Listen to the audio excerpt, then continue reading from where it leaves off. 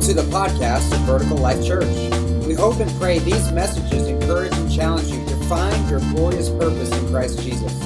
For more information, visit us on the web at www.vlchurch.tv.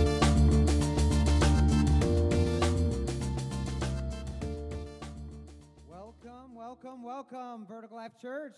How are you doing today? Are you warm? Oh my goodness. If fasting and prayer was for anything good, it was for bringing heat into the auditorium. Amen? So awesome. I'm so happy to see each and every one of you. Some new faces today. We believe everyone matters to God. And so we're so thankful that you're here. And I hope that your time with us, if you're new today, you'd feel that encouragement. You'd feel that love of God just directed towards you. We want to be a church driven by love. So everything we do is to encounter the love of God, both personally and with all those that we share this time with. And so we're so thankful that you're here with us today. Just want to just plug the Man Up Conference again. Thank you, Scott, for that announcement. But it is this weekend, Friday night and Saturday. If all you guys are in here, if you're available, I encourage you to come. It's just $20. You get a dinner on Friday night. They have root beer on tap, so that's really fun. They have axe throwing and a few other things that you can do while we're there. Usually some competitions. The speakers are always phenomenal and just a jump start to your spiritual life. So that's dinner Friday night, and then Saturday morning we'll meet again. They asked me to sing on the worship team on Saturday, so I'll be up there helping out with the event, and we'll be there till about noon on Saturday morning, get a great breakfast. It's going to be an incredible time. So if you're available or can make it, I encourage you to stop by the Connection Center, register so we can send the count of how many we're bringing. And if you're able to pay that $20 today, that's awesome. If not, you can connect with us midweek, and we'll get that taken care of so we can get everybody registered today. As well as if you are a parent of one of our youth going on the youth trip to One Heart, there's a sheet of paper at the Connection Center for you. It's an information sheet letting you know about the conference, some must-needed information, where to drop the kids off, where to pick them up, who to contact in an emergency situation, who might be contacting you in an emergency situation. And remember, we do have insurance, but you signed a waiver, so woohoo!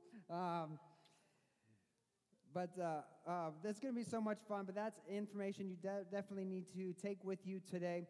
And I know the kids are going to have an awesome time. We've been praying for our kids to have an encounter with God. And so you can partner with us in that. Nothing greater than to see young people on fire for Jesus. And there's so much stuff coming against our youth. You think it's coming against us as adults. There is so much coming against our youth. And so we're praying that all the walls and barriers are knocked down, that their hearts are open, and then God can do miraculous things in them. And I know it's going to be a huge blessing to our church. So now we are in the last week, as Scott said, in our 22 days of prayer. We completed the devotional journey this week. And so this is going to kind of wrap up everything as we were looking back on what God has done to encourage our faith, began to look forward to what God is doing to give us some direction. And today, we're going to kind of bring it together and say, where do we go from here? What do I do personally now as I'm kind of seeking God's will for my life, trying to see what He wants for me? What is it that I need to be focused on, both personally and then together as a church corporately? And so we're gonna land there today. I want to set up the discussion today with a couple of illustrations. First, let's pray, and we'll get into this. Lord God, we thank you for your mercy and grace. God, I thank you for your spirit and your presence that's already been here. I thank you for everyone that is here today, those that are serving and sacrificing their time and giving of their talent and ability to minister to the church. But I pray for everyone just in attendance today. God, I pray for eyes to see, ears to hear, a heart that's open and ready to believe what you have for us, God, that you would fall on this place. Lord, we know as children of God, you go with us wherever we go. The Spirit of God is in us. So, God, make us aware of your presence today. Remove all distraction, that there would be no interference between your voice and our hearts. We just thank you, God, for your love and grace. We thank you, Jesus, for your sacrifice, for the blood that you shed, the body that was broken, and we praise you for the glorious resurrection that gives us new life. And we just speak that life over us today in Jesus' name. And all God's people said, amen. All right, let's get into this. So the first thing I want to just highlight is we live in car country. Wouldn't you agree? Michigan is like known for cars. It's pretty sad. I didn't grow up in Michigan. I grew up in Missouri, and so I wasn't really a car aficionado, but I learned a couple of things when I moved to Michigan. The first thing is you need to drive American, mostly. You know, we don't have, we have one American car, we have one foreign car, but I found if you don't drive an American car, people look at you funny, and they tend not to like you very much. So you got to drive American. But two, you have to know something about cars. It's not enough to know where the gas goes. You have to know what's under the hood and be able to point things out and be like, that's the alternator, that's the battery, that's this and the other. If not, especially in the realm of dudes, they're like, what's wrong with this guy? He's not from around here, He's not from these parts. So I've tried to brush up on my knowledge of vehicles. But being this is car country and our state is famous for automobile manufacturing, isn't it amazing to see how many cars are produced every month? Like even just in our state, not just in our nation, but in our state. And it's not just how they're produced or that they're produced, it's the way they're produced, right? Automation, robotics, and all these things that we've invented to increase the capacity of production, it's just astounding and lightning speed to be able to produce a vehicle that you have some metal land on a conveyor belt, and by the time it gets to the end, it's a fully functioning automobile. It's pretty fascinating. But life and production wasn't always as it is today. Prior to the Industrial Revolution, manufactured goods were usually made by hand, where specialists would handcraft the parts by themselves. Then they would come together with all the other specialists, and they would put the parts together, and then you would end up with whatever it was you were manufacturing. It was a long, arduous process that took time and a lot of just ingenuity to take place. Ransom Olds created the assembly line in 1901. So it's just been since 1901 that the assembly line became a way to produce vehicles in our nation. And when they were producing these vehicles, they would have each specialized person with their own specialized parts in a certain place with a specific part, and then as the vehicle was being produced, each person would come and put their part on the vehicle. And roughly, I believe they were able to create around 20 units or 20 vehicles per day using the assembly line. Now, think about that. 20 cars a day. It's not very many. It's not very many at all. But it was an increase. It was about a 500% increase from what they were able to do the year before the assembly line was created.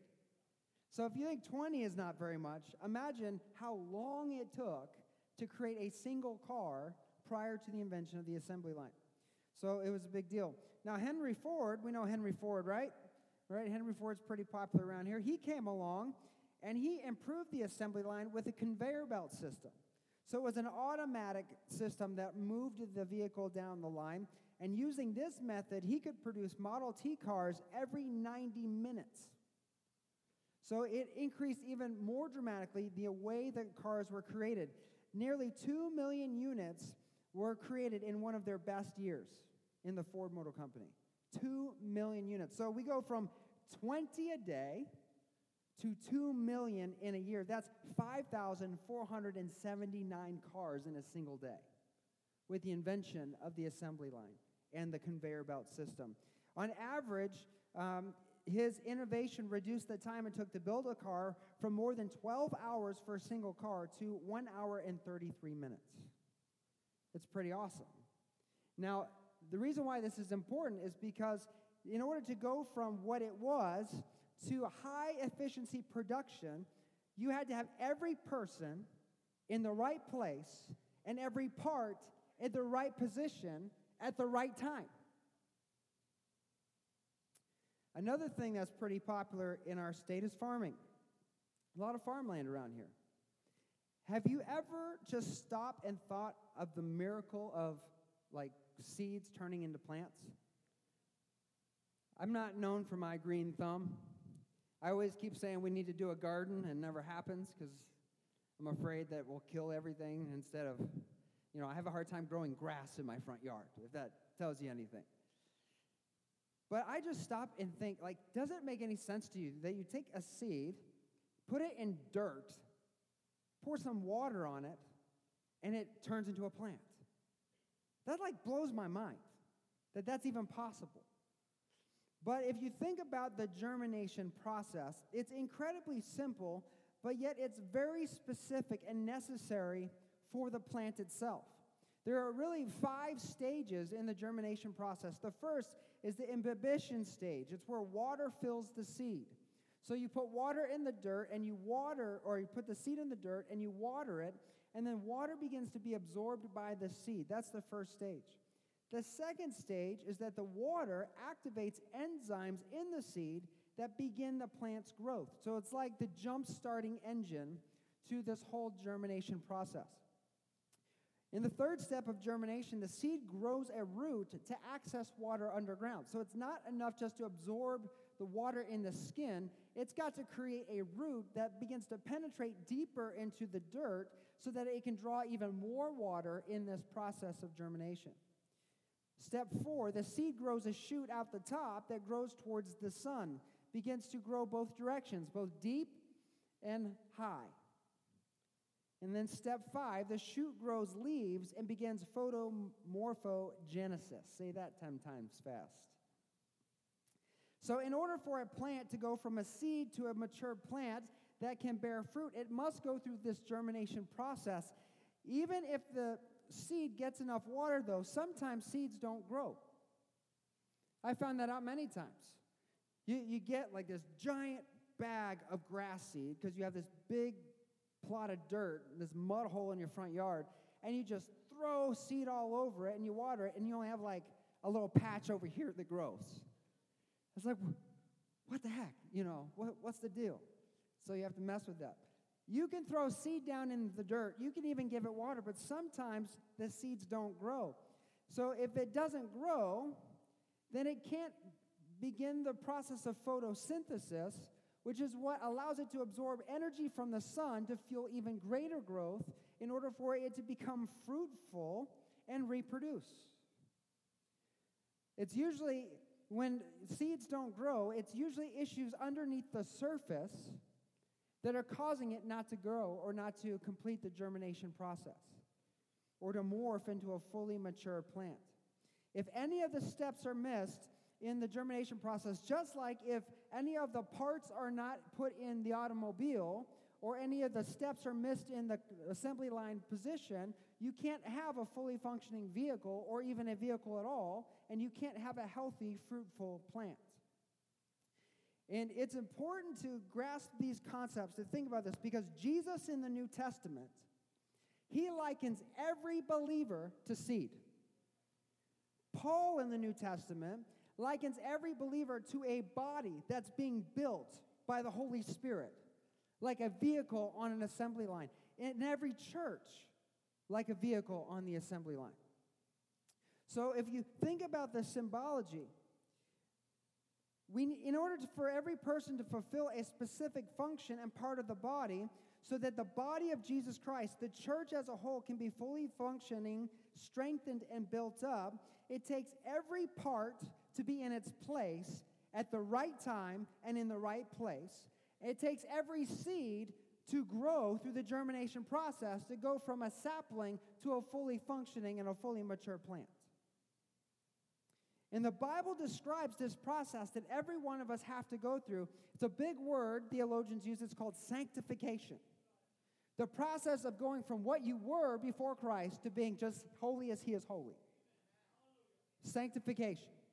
So it's this process that we go through, and we go through this process so we can germinate, so we can be built up and strengthened personally, and in the process, as God is leading the charge in us growing, he's also growing something with us.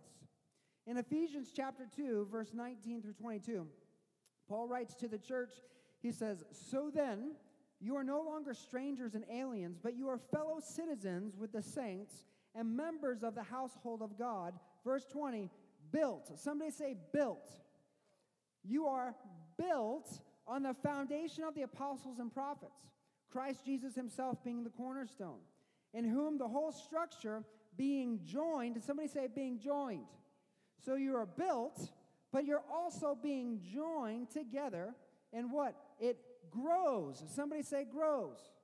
It grows into a holy temple in the Lord.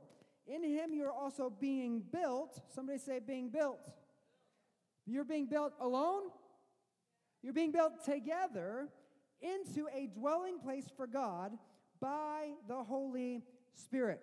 So you notice how he's using the languages of being built like an assembly line and growing like seed. So God is working in your life individually to grow you into something that can be built into something corporately. It works together. And it's not just you alone, it's all of us together. And so the thing we're being built into is a temple of the Lord, the temple of the Holy Spirit.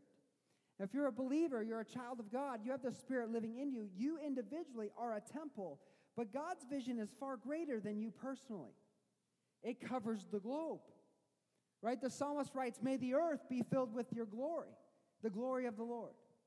So there is a greater vision that God has in mind. We are being built into not just individual temples of the Lord, but we are being built as the church of Jesus Christ everywhere, and we are being built up, which means he intends the church to expand, the temple to grow across the globe, expanding to everyone, those who have already believed and to those who haven't believed yet.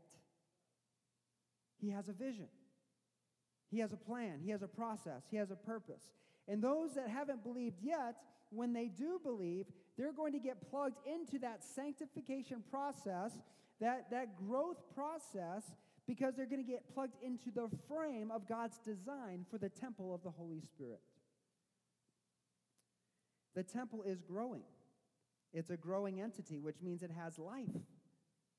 It's germinating from what it is now into the final product, a fully mature and fruitful temple of the Lord. And beloved, each and every one of us are a necessary and integral part of that design.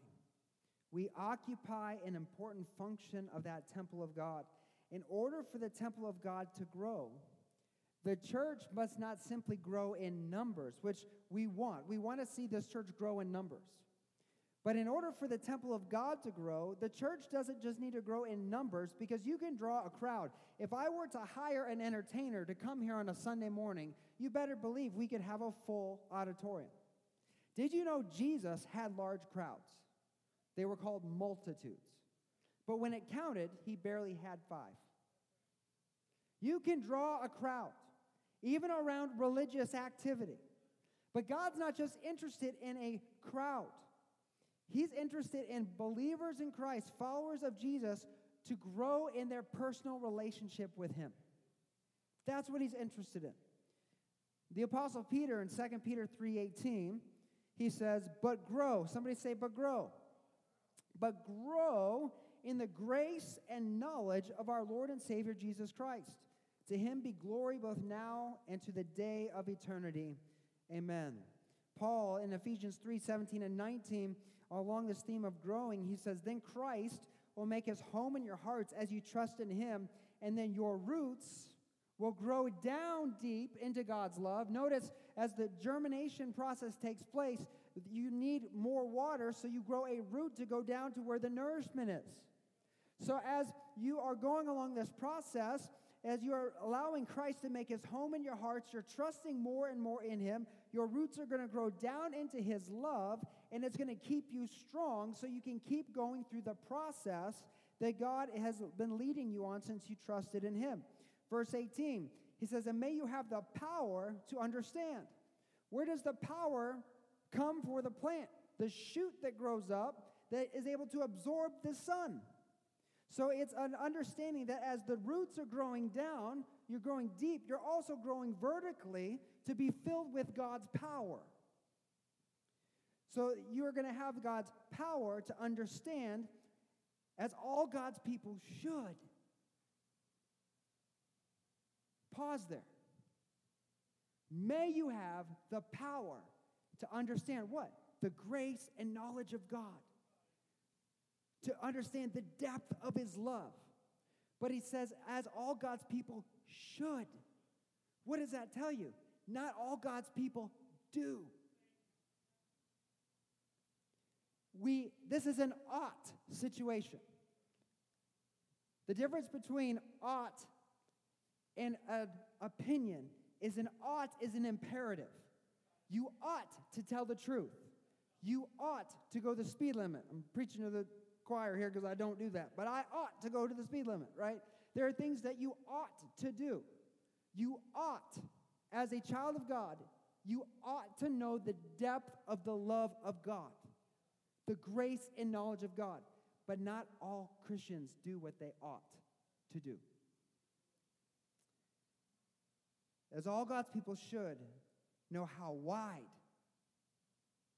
how long, how high, and how deep his love is. Do you realize what he's saying you ought to know?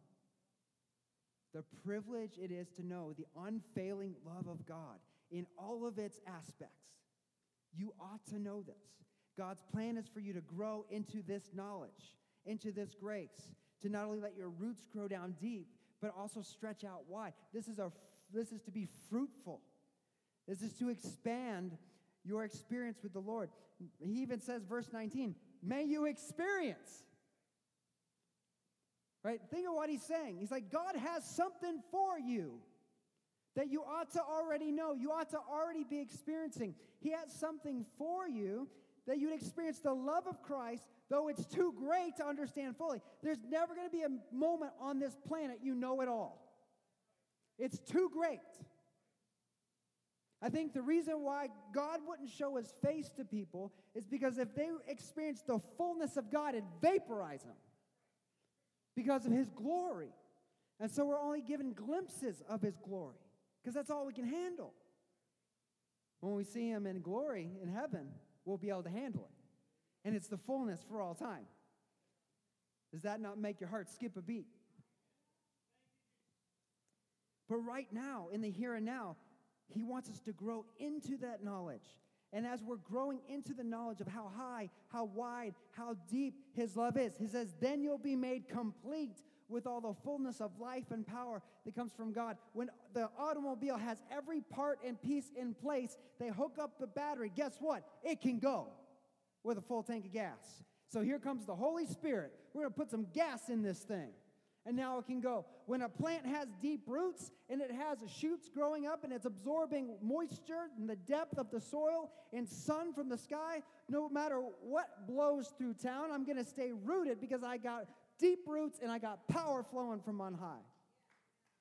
God has this for you.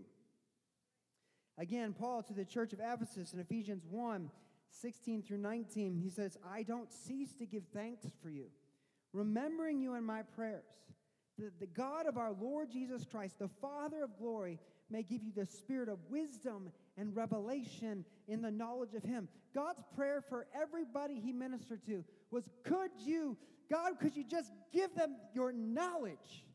Could you help them see, help them encounter, help them experience? Because the more they know, the more they understand, the more revelation they have, the greater glory you're going to get. And the better it is for them. It's not going to be this battle in their heart anymore. Verse 18, having the eyes of your hearts enlightened, that you may know what is the hope of which he has called you, what are the riches of his glorious inheritance in the saints, and what is the immeasurable greatness of his power toward those who believe, according to the working of his great might. This was what Paul's praying every day for, every believer he's ministered to.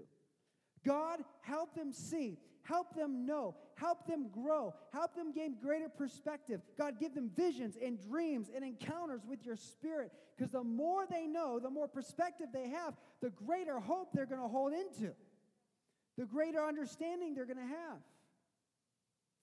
And it's not just a suggestion, beloved. It's a command to grow. It's a command, but it's also the goal. It's a goal to grow that we might receive greater revelation and grow in greater understanding in a supernatural love. This is a call to believers. God is calling you to grow in your personal relationship with Christ. Grow in his grace. grow in his favor, grow in his knowledge, grow in the understanding of his heart, grow in hearing his voice, growing in knowing his ways, growing in discerning his presence. We're to continue to grow. Why? Because that's how we're ultimately fulfilled and satisfied. If you're unsatisfied in your relationship with God and in your Christian life, it's because you're not growing. You're not digging deep into the wealth of his love, and you're not receiving the power that comes from the glory of God in your life. And I've been there so many times, like a withering plant in desert soil, because I wasn't growing. And many of us, we get stuck in that place. But as a body, it's important that we grow. It's important that each of us grow, that we don't just leave the growth up to the people in the front row. It's important that we all grow. Why? Because we're not just doing this thing alone. We are interconnected as a body. We are interdependent as a body. In 1 Corinthians 12, Paul says this to the church. He says, if one member suffers, all suffer together. If one member is honored, we all rejoice together. You're the body of Christ, and you're the individual members of it. So we're not just doing this Christian life alone. You can't do this Christian life alone. You can't do it. It's impossible. You can't be a part of the body and exist outside the body. You got to be connected into the heart, to the bloodstream. You have to have the nourishment from the body. You can't do it. Doesn't it really stink when you get an injury? When you're hurt? Man, this last couple weeks, I don't know what I did. I heard something in my neck, and I don't even know how I did it. Now, I hear they say as you get older, as you age, you wake up with new pains, and you don't even know where they come from. So I guess it's coming for me, y'all. It's coming. But I had this issue in my neck, and it was right about the place where like a lymph node would be. So I'm thinking, well, maybe it's just an infection or something. But it was like annoying, and it was throbbing, and it was gnawing at me. And I would touch it, and it was really sensitive and sore. And so I'm like, oh, I'll just give it a few days. And a few days went by, and it didn't get better. And it hurt, so I started whining to my wife about it because, she's my pastor. She helps keep me in line. So I'm whining to her about it, and she's like, oh, it's no big deal. You probably did this. And, of course, I'm thinking, yeah, but deep down, I'm like, no, it's cancer. I know it's cancer. I know it's something. So I did what anybody would do. I went online to WebMD to find out what my malady was, and sure enough, it was cancer. Sure enough. Never do that, y'all. Don't ever type in pain here because you're going to get the worst possible scenario. So I'm like, oh my gosh. And so I think it was like last Friday night or Saturday night, we were rehearsing for worship on Sunday, and we just had this moment with the Lord. God just showed up in the room, and I'm sitting here, and I'm trying to connect my heart, but I've got this annoying pain in my neck. And so I'm like, Lord, you're the healer. God, would you just touch me and get rid of this thing? This is such a distraction. And I literally felt the side of my face begin to vibrate, and specifically this spot begin to like just tingle, and like something released, and the tension was gone. The throbbing pain was gone, but I still had this sensitive spot in my neck. And so I was like, okay, I believe I'm going to be healed by morning. Well, morning came. It was Sunday morning, and I still had the sensitivity, the pain. I'm like, okay, maybe I got a partial healing. I don't know. But I was like, well, God's the healer. He's gonna heal. And so Sunday night, I had our group at prayer night pray for me, and it was awesome. It was sweet. And within the next couple of days, it was completely gone. It was just amazing. But while I was injured, that's all I could think about. My legs are strong. My arms are strong. Like my health in general was great. But when I had this one little thing wrong with me, it was stifling everything. It was stifling my happiness, my joy. It was preventing me from like really being able to connect with people because all I could think about was this annoying pain. What happens in the body of Jesus Christ when we're all individually members of it and everyone else is trying to grow and you're not? When you're the dysfunctional part, what do you think that's doing to everyone else? This is not meant to be condemning. This is from the Father's heart. I want you to have perspective because God is going to do something supernatural in this church. I don't want to be the reason why he can't do it. So that means I have to repent when I have sin in my life. That means I have to check my heart when I have selfish attitudes. That means that I have to constantly be in check with my family and the Holy Spirit to make sure I'm in a place where God can move in my life. Because if I'm not growing, I'm dying. And if I'm dying spiritually, I become a cancer to the rest of the body. And you want to know why churches are in such turmoil and dysfunction and closing their door and fighting and worried about this, that, and the other? It's because they have a lot of cancer in their body they need to get rid of. Jesus in John 15, he says, I'm the vine and you are the branches. Those who remain in me, remain. It's a continual process. If you don't remain, you're not connected to the source. So remain in me, and I in them, and they will produce much fruit. There'll be life. It says, apart from me, you can't do anything. If you're not plugged into the root system, if you're not grafted into the vine as a branch, you're disconnected to all the nutrients you need for your spiritual life. And so he's saying anyone who doesn't remain in me is thrown away like a useless branch and withers. Why? Because if the farmer or the pruner doesn't prune what's dying, it's going to affect the rest of the plant. So it has to be cut off so the plant can survive and thrive. Verse 7, he says, but if you remain in me and my words in you, you may ask for anything you want and it will be granted. Woo! If I'm connected to the source and I'm remaining in him, then that means as God brings circumstances and situations in my life and I call on him, I'm going to have answered prayer. That seems pretty reason enough to grow. Pretty reason enough to stay connected. So verse 8, he says, when you produce much fruit, you are my true disciples. When you produce. If you're not connected, you're not going to produce. If you're not producing, you're not a true disciple. You just fill a seat on a Sunday morning in a religious service. So the mark of a true disciple is a mark of one that's connected to the source and is producing fruit, which means they are growing. They are filled with life, and God is raising them up. So there is a process we take together, but also one we must take personally so that we can take it corporately. If you're not growing personally, we can't grow corporately. We can't. It's impossible. You can't build a church on one man. You can build it on Jesus, but not a man. Not a normal human being, because we're all imperfect.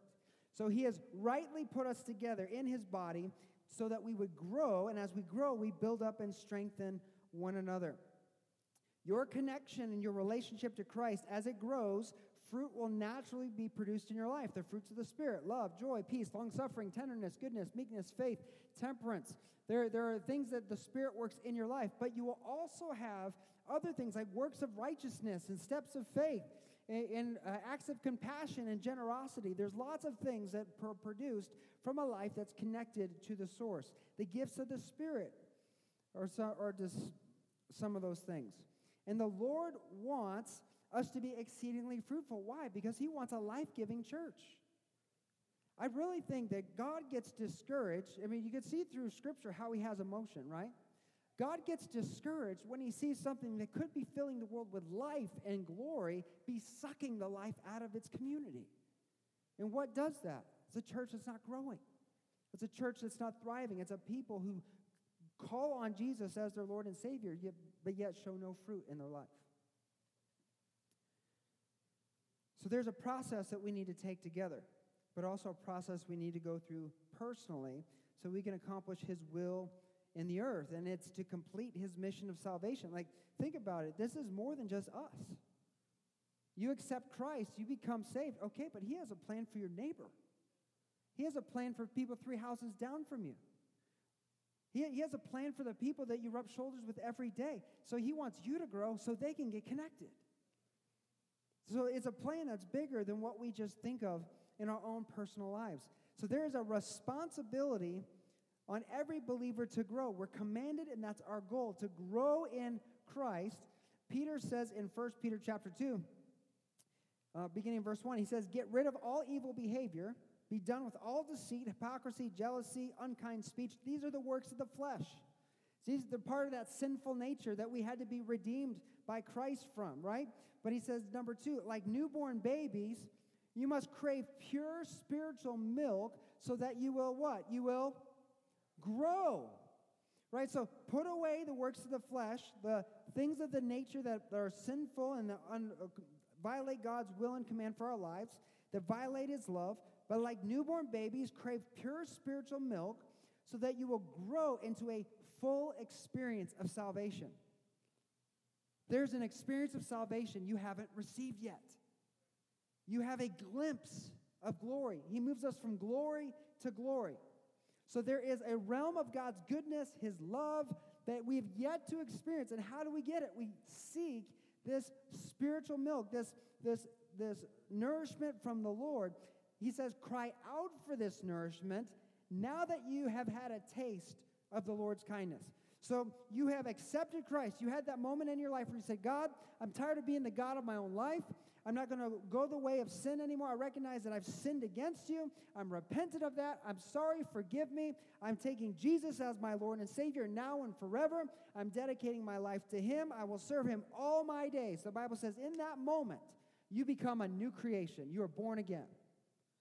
But from that moment, it's time to crave the things of the Lord. It's time to crave the spiritual milk, what's going to nourish your soul. And then as you're nourished, you will grow. In verse 3, he says, now that you have had a taste of his kindness. So that taste of his kindness you got at salvation ought to be what propels you to craving the things of the Lord. We talked about tasting and seeing last week. And this is where it all culminates together. As Peter says in verse 3, cry out for it. God has invited you to taste. He wants you to experience. Now, go for it. Cry out for it, because once you get a taste, you should be hooked. People say heroin is the most addictive thing on this planet. I disagree. I think it's the Holy Spirit. I do. Because I believe if you truly encounter the Holy Spirit, there is no going back.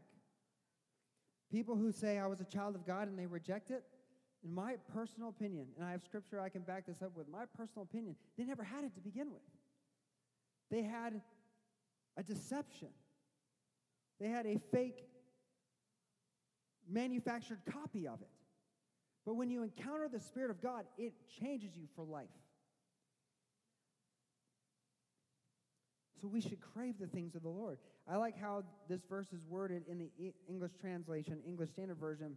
In 1 Peter 2, 1 through 3, again, he says, put away all malice, deceit, hypocrisy, envy, and slander. Like newborn infants, long for the pure spiritual milk, that by it you may grow up into salvation. Look how it reads in verse 3.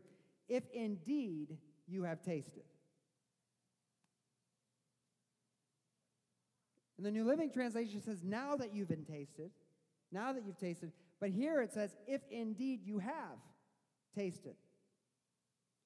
So again, pursue so you can experience, so you can grow, if indeed you have tasted. That's a hypothetical statement. He said, crave this if you've tasted it. That means not everybody has. And you might not have. So if you've tasted, then do this. It's hypothetical.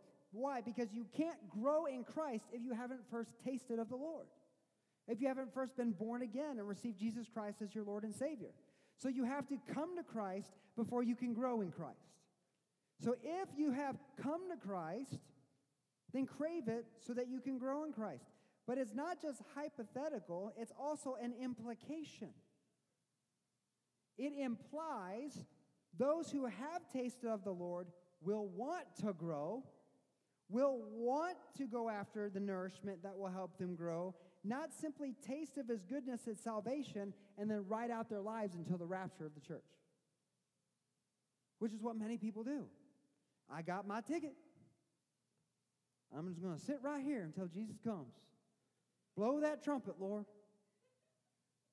World's going to hell. It's okay. They can go. I'm going to glory. You don't believe it? People act like that every day. We'll judge them on Facebook, but we ain't going to pray for them at the prayer gathering.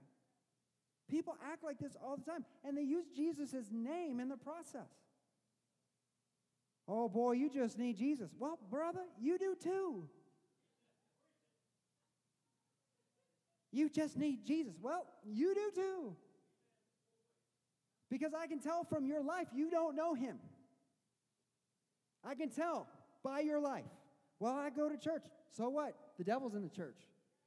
James says the demons believe in God and tremble. The Bible tells us over and over again about vicious wolves who've come in among you, pretending to be what they're not so they can bring havoc and destruction in the church. People even elevated into leadership positions, leading people astray. Just because you attend church and are involved does not make you an authentic believer in Jesus Christ. What makes you an authentic believer in Jesus Christ is you're connected to the source. You're growing, fruit is being produced, and your life reflects the glory of the Lord. That doesn't mean you're perfect, but it means you live on purpose. There are evidences of a changed, spirit-filled life. If indeed you have tasted of the Lord, then crave it. Crave the milk. Crave the nourishment that's going to help you grow. And why do we do that? Because, beloved, there's another meal that's being prepared before you. When we have babies, what do we feed them? Milk. But if they drank milk the rest of their lives, there'd be a problem. So at some point, they have to transition from milk to meat. Isn't it so fun when you see little kids, like, they get to that age where you're feeding them, milk, or maybe you start with a little bit of that rice, oatmeal, or whatever, and you're sawing into your steak, and they're looking at you. And you're like, no, here, have the strained peas, here. And they're like, giving you that dirty look because what you have looks so much tastier. You see, it's natural in something that's growing to move on from basic to more complex. In Hebrews chapter 5, 11 through 14, the writer of Hebrews just got done talking about deep things of the Lord, describing how Jesus is our great high priest, breaking down how Jesus fulfills all the Old Testament typology of what God was doing in the nation of Israel through the desert, through the wandering, as he set up the tabernacle. You have the Ark of the Covenant, the temple. He's breaking this down. But then he gets here in Hebrews chapter 5, and he stops talking about it. And he stops talking about it for a specific reason.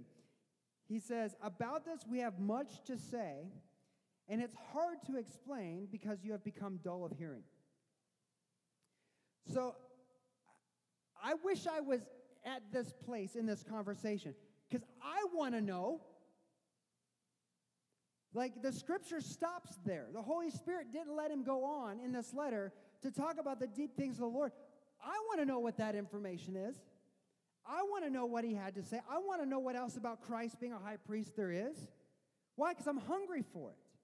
But he couldn't tell these people. Why? Because they'd become dull of hearing. Verse 12, he says, for though by this time you ought, there's that word, you ought to be teachers, but you need someone to teach you again the basic principles of the oracles of God. What's he saying? It's like, you guys have been Christians a long time. This is probably nearly 100 years after the resurrection. Somewhere between 30 and 70 AD that this letter is being written. So these believers had been believers a long time. They had met for worship a long time. They'd been involved in small group a long time. They had many communion meals together. They probably formulated ministries. They lived together. They gave generosity and sacrificially to one another. But here he's saying, you're dull of hearing. By this time, through your entire Christian life, you ought to be teachers, but in your spiritual life, you're still babies. and you can't handle deeper things of God. You can't handle it. You need someone to teach you again the basic principles of God. You need milk, not solid food. In our day and age, if you look at the way the church has gone, especially here in America, I don't know much about other countries, but I can look at America. If you don't have skinny jeans, the latest haircut, all the lasers and lights going off in the church, you can't attract anybody to get to your church. People will come, and because your kids' ministry doesn't have a water slide in it, we're going to leave here and go someplace else. They're not looking for the things of God. They're looking for the things of the world. Well, your band doesn't have 13 guitar players. You only have 2. Who gives a rip in glory? When the Spirit of God's moving, no one's playing guitar anyway. If God's present, like this, I think about this stuff, okay? I'm just going to stand on my soapbox and vomit to you a little bit. In the Old Testament, in the temple, it says when the cloud of God's glory appeared in the tabernacle, the priests couldn't even do their work. They fell on their face. When God's presence is moving, ain't nobody worried about guitars and sound systems and all this other stuff. Their eyes are on the glory of the Lord. This stuff we do because it's part of our culture. What God's interested is not in the culture, but coming out of culture, being filled with the Spirit and changing the culture. That's what God's interested in. So he wants us to stop just drinking milk. Like, I can preach a marriage series. I can preach on how to raise your kids. But you know what? God wants more than you knowing tips and tricks on how to raise your kids. He wants you to know how to be a godly man or woman in your house, to live a godly example, to be serious enough to be here every week, to be in small group, to be at prayer group, to lead your family in a God-honoring way, to repent when you do something wrong, and to weep before them when God's glory is moving in your life, to show them something that they can aspire to. And He cares about more than any of the minutia we do on a regular basis. God cares about you taking this thing seriously. He wants you to stop feeding on milk. Chocolate milk is good. Strawberry milk's really good. But I'd take a Salisbury steak or a T-bone over a glass of milk any day. I'm going to personally keep Lucky's in business.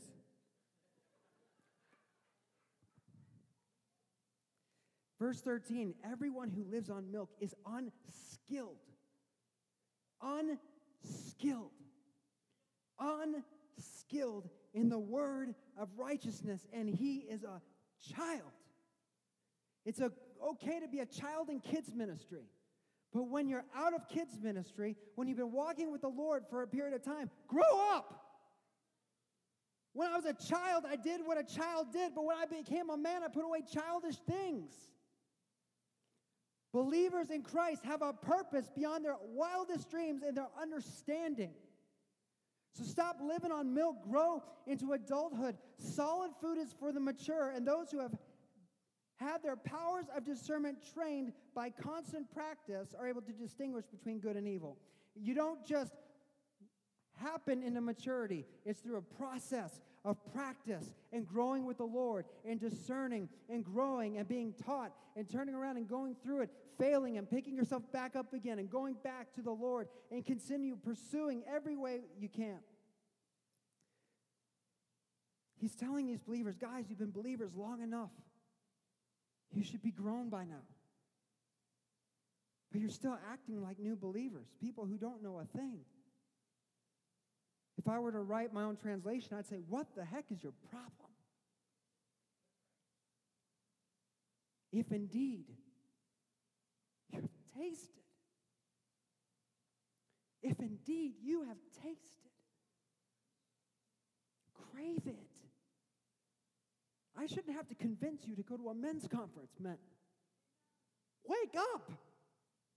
I shouldn't have to convince you, church, to gather for prayer, or to pray out loud, or to read your Bible at your house, or to pray with your family, or to witness to your neighbor. I'm here to encourage you as you do it. You're encouraging me to do it. We are to grow into the things of God. But we miss out on the deeper things because we're still sucking the bottle. We're still drinking from the sippy cup.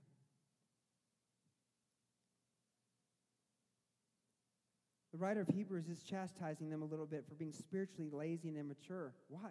Because honestly, it's their fault. It's their fault. They didn't desire to grow, and they kept themselves from growing, which stunted the spiritual growth for everyone else in the church, because everyone else had that extra knowledge he wanted to give them, withheld from them. And they couldn't go deeper because they were unwilling to grow. And again, as I look at the church today in our nation, and there's a pandemic of epic proportions.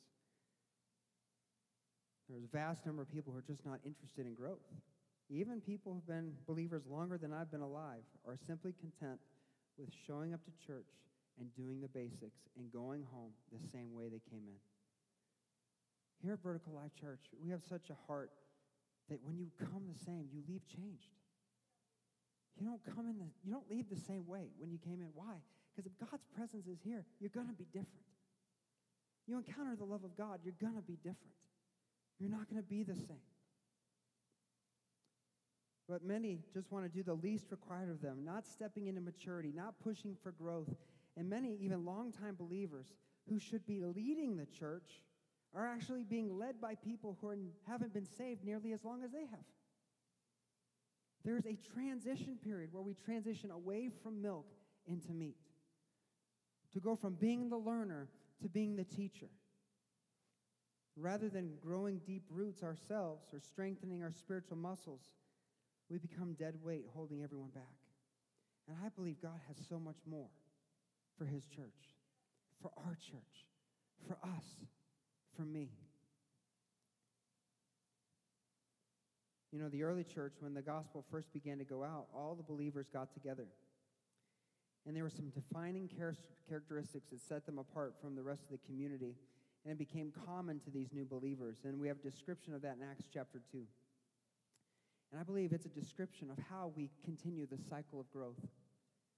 So in your worship guide, you should have gotten a little card about your personal growth track. And I'm going to really read some scripture and talk about this really 3-step process to ensure you're on a path to growth in your Christian life.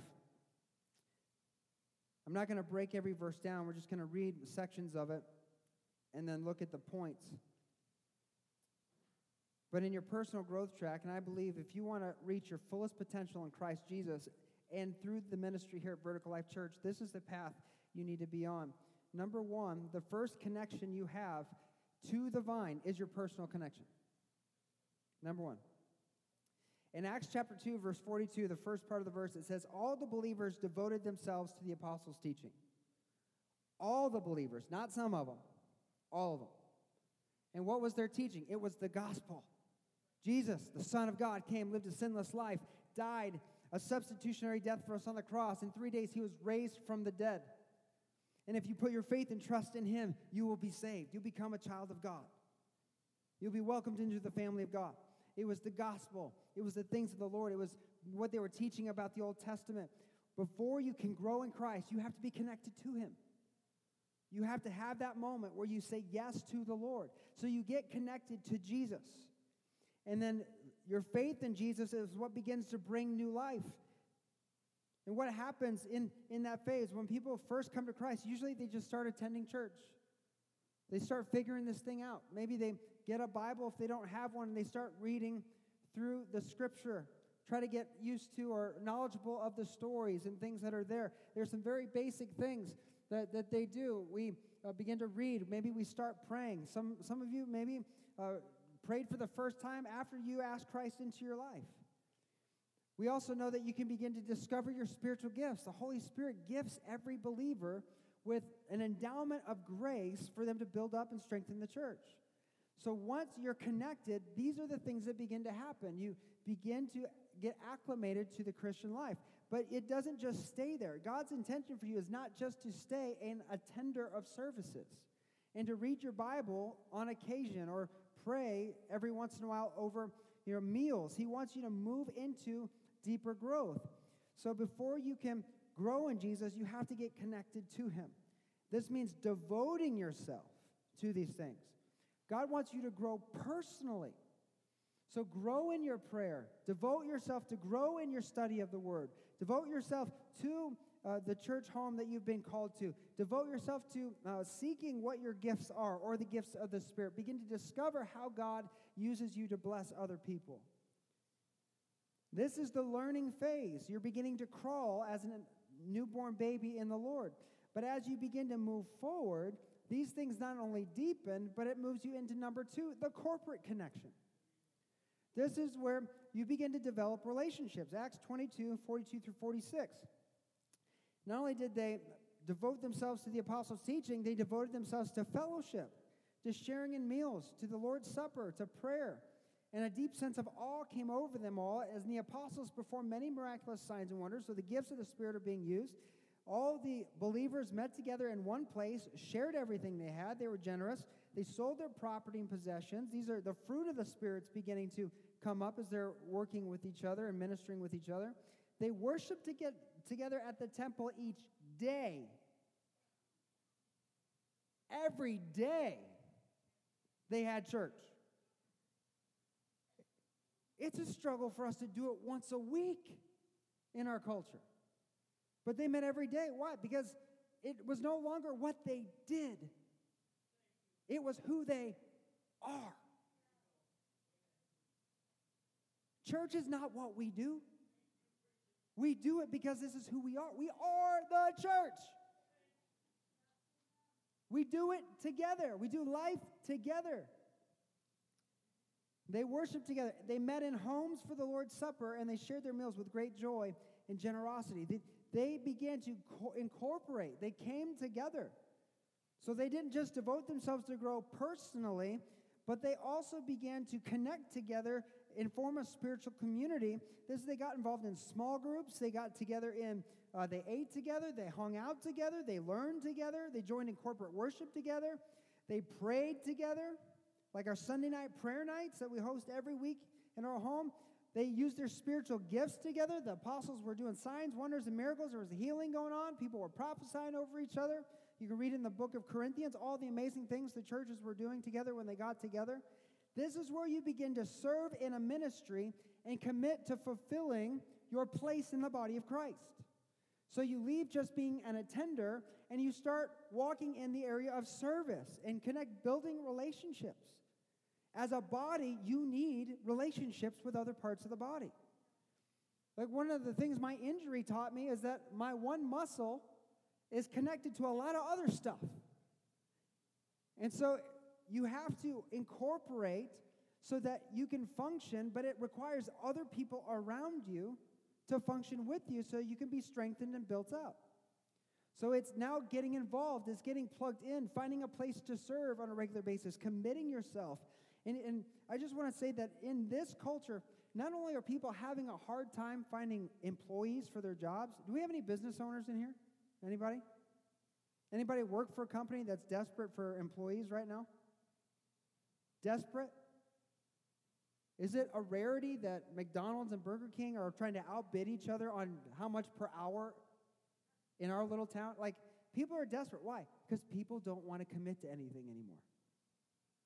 Especially their church family. Oh, I'll be there on Sunday. Saturday night, 11 o'clock. Sorry. Oh, you can count on me. All right, yes, let's do this. Well, I had something to eat and started feeling a little different. And maybe that's not for me. Okay, well, man, thanks for getting my hopes up. I appreciate that, But it's so hard to get people to commit and to be where they need to be in their place in the body of Christ. To not let cold air, long services, or anything else detract you from what God's leading you to do. This is where you connect. But number 3, God doesn't want you to stay there. He wants you to move on. This is the kingdom connection. Personal connection, corporate connection, grows into kingdom connection. Verse 47, it says, all the while praising God and enjoying the goodwill of all people, not just those in your church, the goodwill of all people. That means what they were doing together corporately was spilling over into their community. And it was blessing everyone else. So they enjoyed the goodwill of all the people, and each day the Lord added to their fellowship those who were being saved. The group was growing because people were being reached. How is that happening? Because the people who were reached grew, got involved, were discipled, grew up into leaders, and then began to reach other people. This is the point when your focus stops being you-focused and starts being kingdom-focused, where you've grown enough in your relationship with God and in your church to transform from being a learner to being a teacher. In Matthew 28, Jesus gave us the Great Commission: go into all the world, make disciples of all nations, teach them to obey everything I've commanded you. The imperative on every believer is to be a disciple who makes disciples. It's not the pastor's job to win your community. It's all of our job. It's not the pastor's job to win your family. It's your job. It's not your youth leader's job to win your school. It's your job. It's your job. You are to raise up from being a learner to being a teacher. And I will tell you from my own experience, I have learned more as a leader in God's church than I ever have as just an attender. Because there is a requirement on leaders that requires you to be in God's will, in God's presence, through thick and thin. And He has stretched me more. He has done more in my life, in our family, than any time I was just an attender in a congregation. And this is what God wants for you. Beloved, we are the church. We are worshipers. We are studiers of the Word. We are prayer warriors. We are encouragers. We walk in love with crazy generosity. This is who we are. Maybe you're here and you recently gave your life to Christ. That's awesome. Focus on that personal connection. Keep coming. Keep growing. But soon enough, you got to get plugged in. You got to get involved in serving and ministering with your brothers and sisters in Christ, to start building relationships, to encourage you in your faith journey as you grow. And beloved, if you've been coming and you've been serving, you're involved in the small groups, you're doing that, it's time to grow up into leadership. God has a plan for you in this church, in this community. And it's an amazing thing. This is not what we do. This is who we are. We are leaders. And leaders in God's church recognize their calling to devote their lives to the mission of the gospel. And the health and success of His church is dependent on every piece being in its place at the right time, every seed growing deep into the soil and raising high for the glory of God. If you haven't moved past just attending services and serving and using your gifts and building relationships with others, you're not going to grow. Because just being an attender is not enough. This Christian life is not a solo sport. You need to get plugged in. If you haven't grown past volunteering, to have a passionate commitment to lead God's church, to build His kingdom, to partner with Him in building this temple of the Holy Spirit, you're not going to be as fruitful as you could be. Because your growth will have been stunted. That's simply the corporate connection. Goal is meat. The goal is maturity. And God's called us. It's time to grow, and it's time to go. It's time to grow, and it's time to go. Go and fulfill God's calling on us as the church of Jesus Christ in this community. And we're living in a day and age where we're desperate for leaders. We're desperate in people who will commit and say, this is not what I do, this is who I am. We're desperate for men. Men to raise up as the spiritual leaders in their home. Not dictators in their home, spiritual leaders who will show their families how to serve God and honor Him with all their lives. It's an epidemic. We're desperate for it. But beloved, if there aren't any men, God will use women. He'll use women, and there have been some powerful women in history. Talk about Deborah leading the charge, winning a great victory. So God will use who he has. But we are desperate. We're desperate for leaders. We're desperate for spiritual men. And I believe the church grieves when people who have known Christ for a long time are just content with staying the same. They're just content. God wants to propel us into our fullest potential and divine destiny in this community. And that's the challenge of this 22 Days of Prayer series. We look back to remind ourselves what God has done. We look forward to see what God is doing. And then we keep chasing after it so we grow into everything God wants us to be. And as we grow personally, we'll grow corporately, and we'll change this community. Personal connection, corporate connection, kingdom connection. So, beloved, today, where are you in your spiritual journey?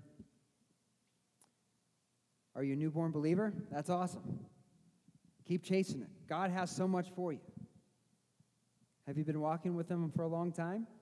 It's time to get plugged in, get involved, and to serve.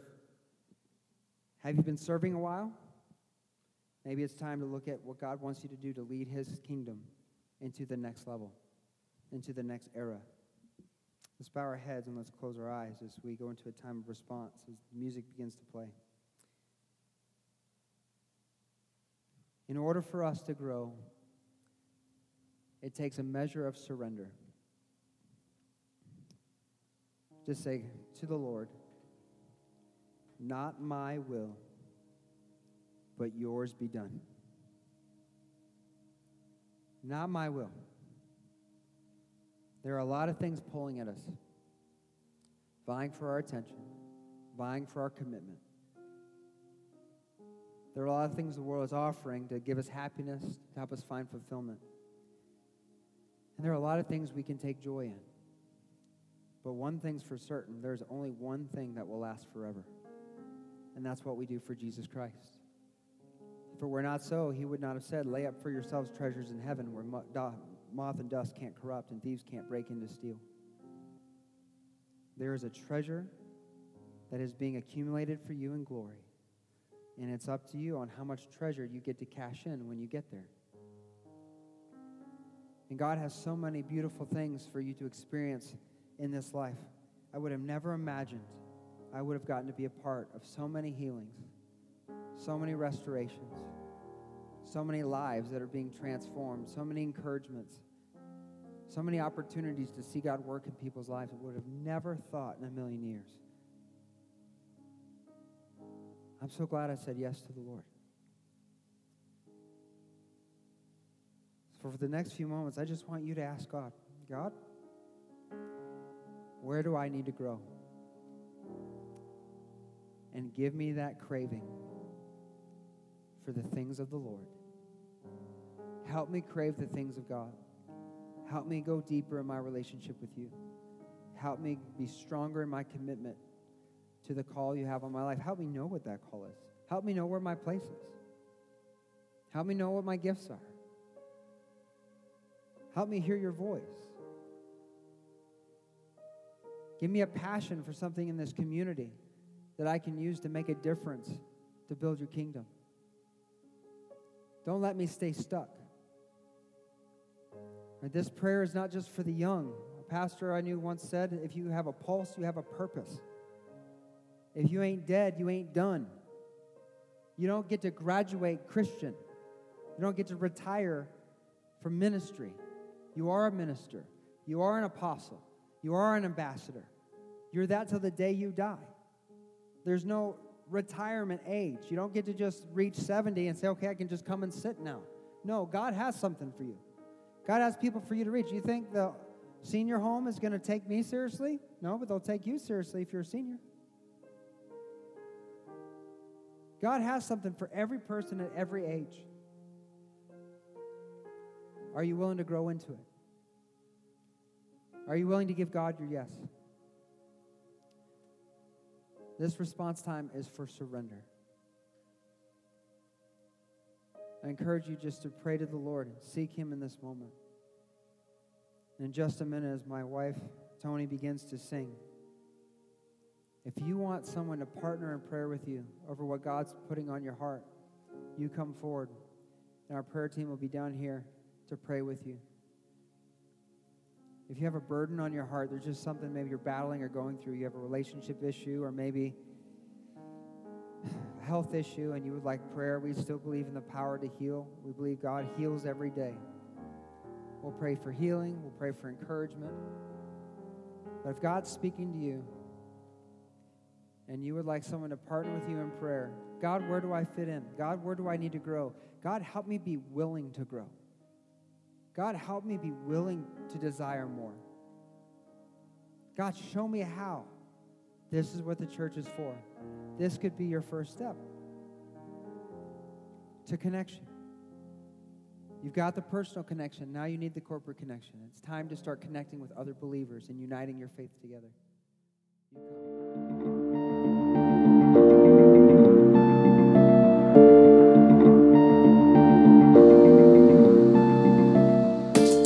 From all of us at Vertical Life Church, we want to say thank you for listening. If this ministry has blessed you in any way, please consider making a tax-deductible donation to www.blchurch.tv/give. Thank you, and God bless.